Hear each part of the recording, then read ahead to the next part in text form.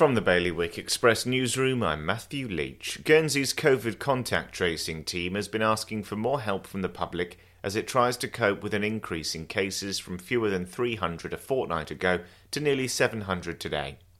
Jersey's planning department's alleged lack of action over development infractions at Retreat Farm has led one state's member to accuse the Environment Minister of bending over backwards to support the medicinal cannabis industry. Meanwhile, Jersey's Environment Minister has said that he has proposed funding for a new air quality monitoring system estimated to cost around £250,000.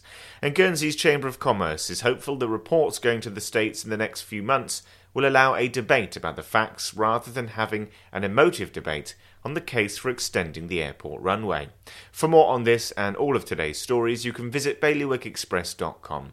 Your weather today is going to be a mostly cloudy day with occasional showers. Wind will be a north to northeast light force 2 to 3, and there'll be a top temperature of 10 degrees. And that's the latest from the Bailiwick Express news team.